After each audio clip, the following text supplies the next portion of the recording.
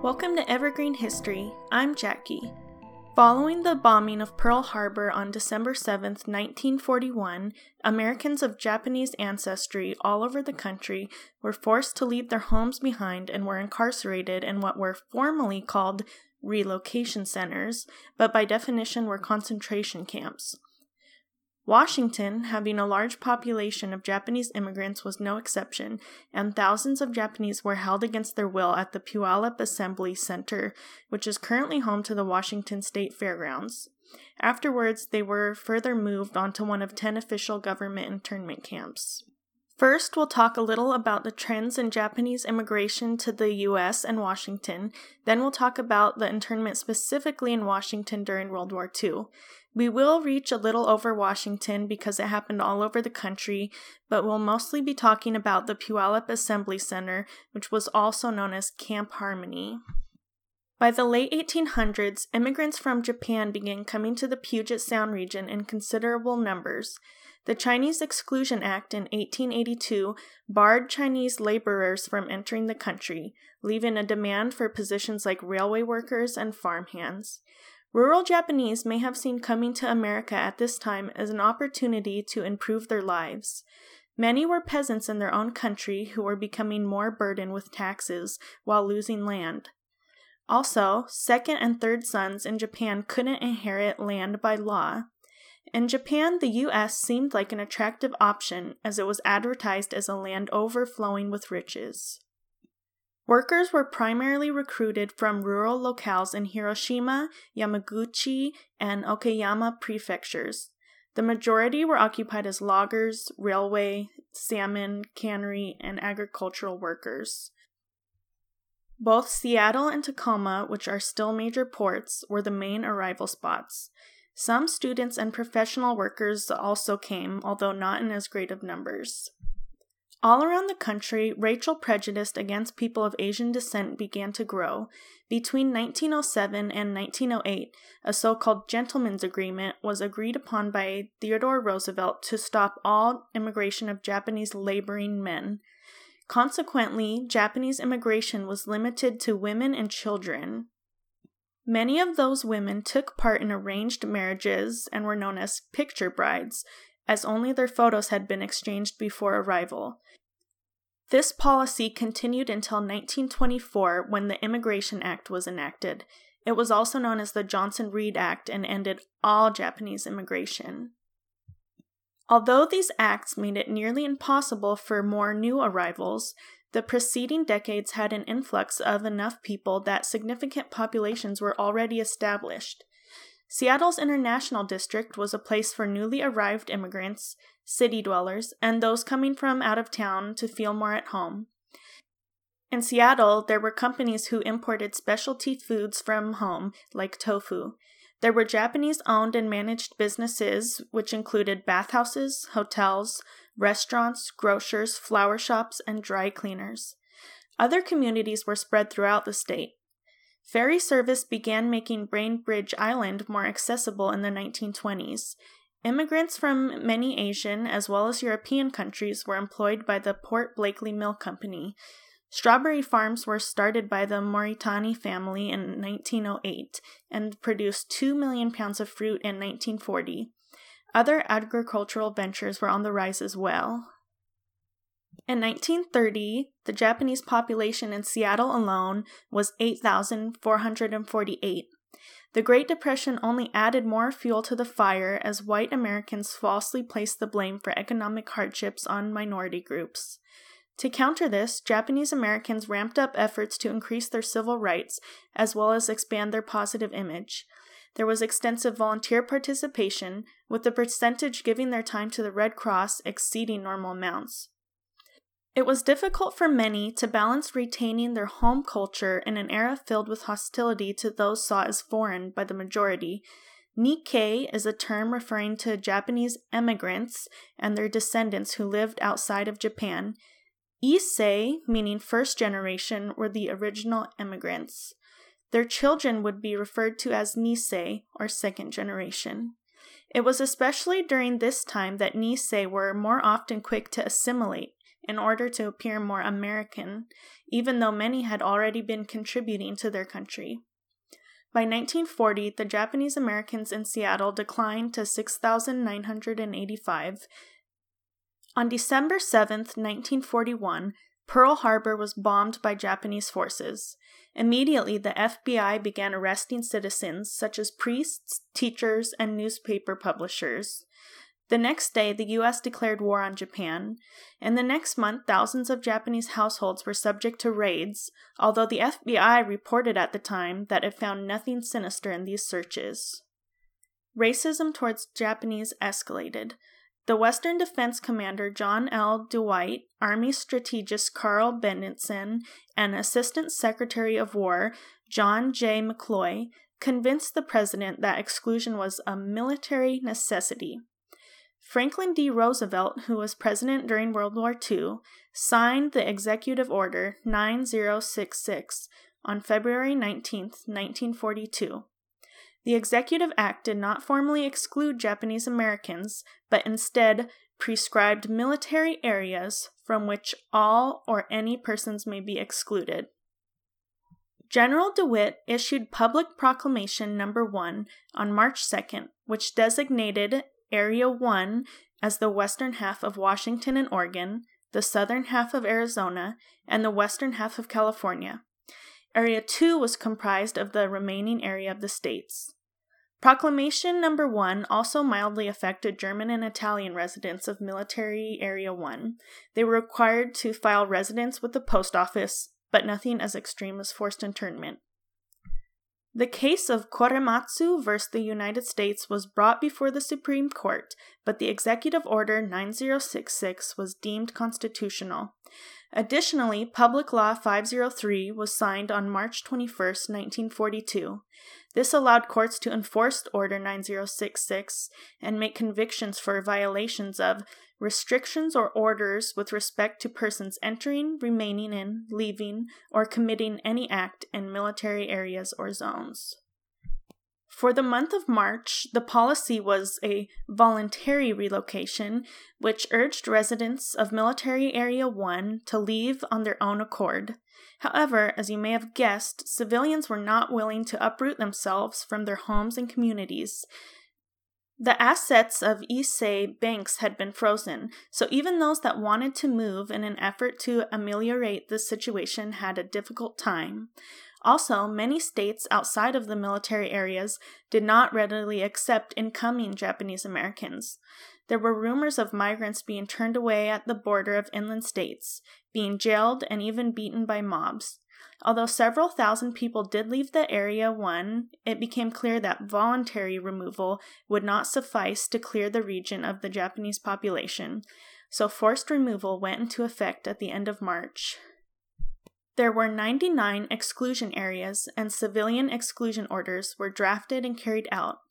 Being deemed a sensitive military area because of its proximity to a naval base, Bainbridge Island was the target of Exclusion No. 1 on March 24, 1942.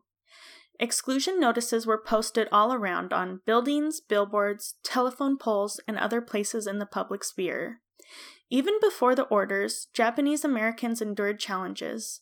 The Blackball Ferry Line refused them passage until later the company said to allow anyone who could document U.S. citizenship. After Order No. 1 was issued, signs were posted ruling Nikkei had only 6 days to prepare for incarceration. There were 274 residents affected on Bainbridge Island. They had to register themselves, pack their belongings, and sell or rent their homes, farms, and all possessions, save for what they could carry. In the rush, some were in luck to have neighbors willing to take care of their possessions. However, many were taken advantage of and had to sell their things for much less than they were worth. Instructions were given as follows. Provisions have been made to give temporary residence in a reception center elsewhere. Evacuees who do not go to an approved destination of their own choice, but who go to the reception center under government supervision, must carry with them the following property, not exceeding that which can be carried by the family or individual. 1. Blankets and linens for each member of the family. 2. Toilet articles for each member of the family. 3. Clothing for each member of the family. 4. Sufficient knives, forks, spoons, plates, bowls, and cups for each member of the family. 5. All items carried will be securely packaged, tied, and plainly marked with the name of the owner and numbered in accordance with instructions received by the Civil Control Office. 6. No contraband items may be carried. The Bainbridge Review reported the conflicted attitudes of white Americans. The Navy and others who feared the presence here of Japanese aliens and Japanese American citizens breathed easier this week, for the island was cleared of every last one of its 274 Japanese residents in the nation's first and forced evacuation. There were others, though, who mourned at their departure. They included Caucasians who gathered at the Eagledale dock Monday morning and wept as their Japanese neighbors obediently boarded the ferry Calacan for their last ride from the island for a long time, a ride which was the very first step in the government's forced evacuations of them to the reception center at Camp Manzanar, which is located in Owen Valley, California. The Japanese themselves remained outwardly calm for the most part. None created any disturbance, although some cried when the actual moment came to board the ferry. For many days previously, the Japanese made goodbye calls to their Caucasian friends. Especially sad were the parting scenes at Bainbridge High School, where friends of many years were forced apart. The ferry set off for Seattle, and then they were routed via train and bus to Manzanar War Relocation Center. One proposed assembly center that never came to fruition was the Toppenish Assembly Center, meant to detain those in the Yakima or Central Washington area. However, in a short amount of time, there were too many obstacles, like lack of firefighting supplies in the dry area, so the plan was abandoned, and some of the already made infrastructure went to the Puyallup Assembly Center. Instead, the nearly 1,000 Nikkei from the Central Washington area were sent to another assembly center in California, the Pinedale Assembly Center. After the Bainbridge Island removal, the forced internment of the rest of Western Washington, as well as some people from Alaska, began at the end of April. The Wartime Civil Control Administration set up a handful of stations to conduct medical screenings, facilitate sale or storage of property, and register families. They assigned 5-digit numbers to them. As the hastily planned permanent war relocation centers were not finished, they were instead sent to the Puyallup Detention Facility, which was meant as an in-between center before they were moved further. The misleading euphemism for this center was Camp Harmony. The site had been home to the Puyallup Fair, which has recently been renamed Washington State Fair, and therefore covered a large area which had water, power, and sanitation facilities. Also, it was a central area. At the time, it was 43 acres with permanent buildings and large parking lots, which were also used to house detainees. Most of the housing areas were constructed after the fairgrounds were leased. Communal barracks were 20 feet in width and had differing lengths depending on the location. There were inner walls that divided the buildings into family sections. The parking area held the majority of the detainees, which each of the areas, A, B, and C, having their own mess hall, latrines, shower, and laundry. Area A was built for a maximum of 3,000 people, Area B for 1,100, and Area C for 900. Manned watchtowers faced the perimeters. Area D was that of the fairgrounds themselves and had barracks as well as 105 so-called bachelor apartments built under the grandstands. This division had a slightly larger population than that of Area A, and additionally was the heart of the camp, having administrative offices, a community hall, and the like. The long barracks had windows on sides, electrical wiring, simple floorboards, and a wood stove in the center of each living division. Camp Harmony's total maximum capacity was 8,000 individuals, which made 50 square feet per person on average. The areas were fenced off with barbed wire, so it would prove difficult to move freely between them. 850 Seattle area Nikkei were brought to the Puyallup Detention Facility on April 30th, 1942 by motor march. There were strict procedures. They were permitted to use their private automobiles, however, they would be impounded at the assembly center. The rest would be transported in vehicles supplied by the U.S. Army. The start was scheduled for 10 a.m. at the junction of Beacon Avenue and Alaska Street at the southern end of Jackson Park. Its route would go through Seattle and then continue south via Renton, Kent, Auburn, Sumner, and then the final destination of Puyallup. The maximum speed for private vehicles was set at 30 miles per hour, with buses and moving vans set by the accompanying military police. The Army furnished a wrecker truck to follow the last march unit. Female nurses and medical aid personnel would occupy the last vehicle in each march unit. Rations were to be served at Puyallup at noon or shortly thereafter. The ramshackle buildings of Camp Harmony were uncomfortably close quarters, with no soundproofing. Noise echoed from room to room. The roofs were not properly waterproofed and rain seeped into the living spaces. As refrigeration had not been set up by the time of occupancy, detainees' meals during the first 3 weeks were Field Army B rations, though later they improved. Early on, with lack of sanitary conditions, diarrhea was widespread.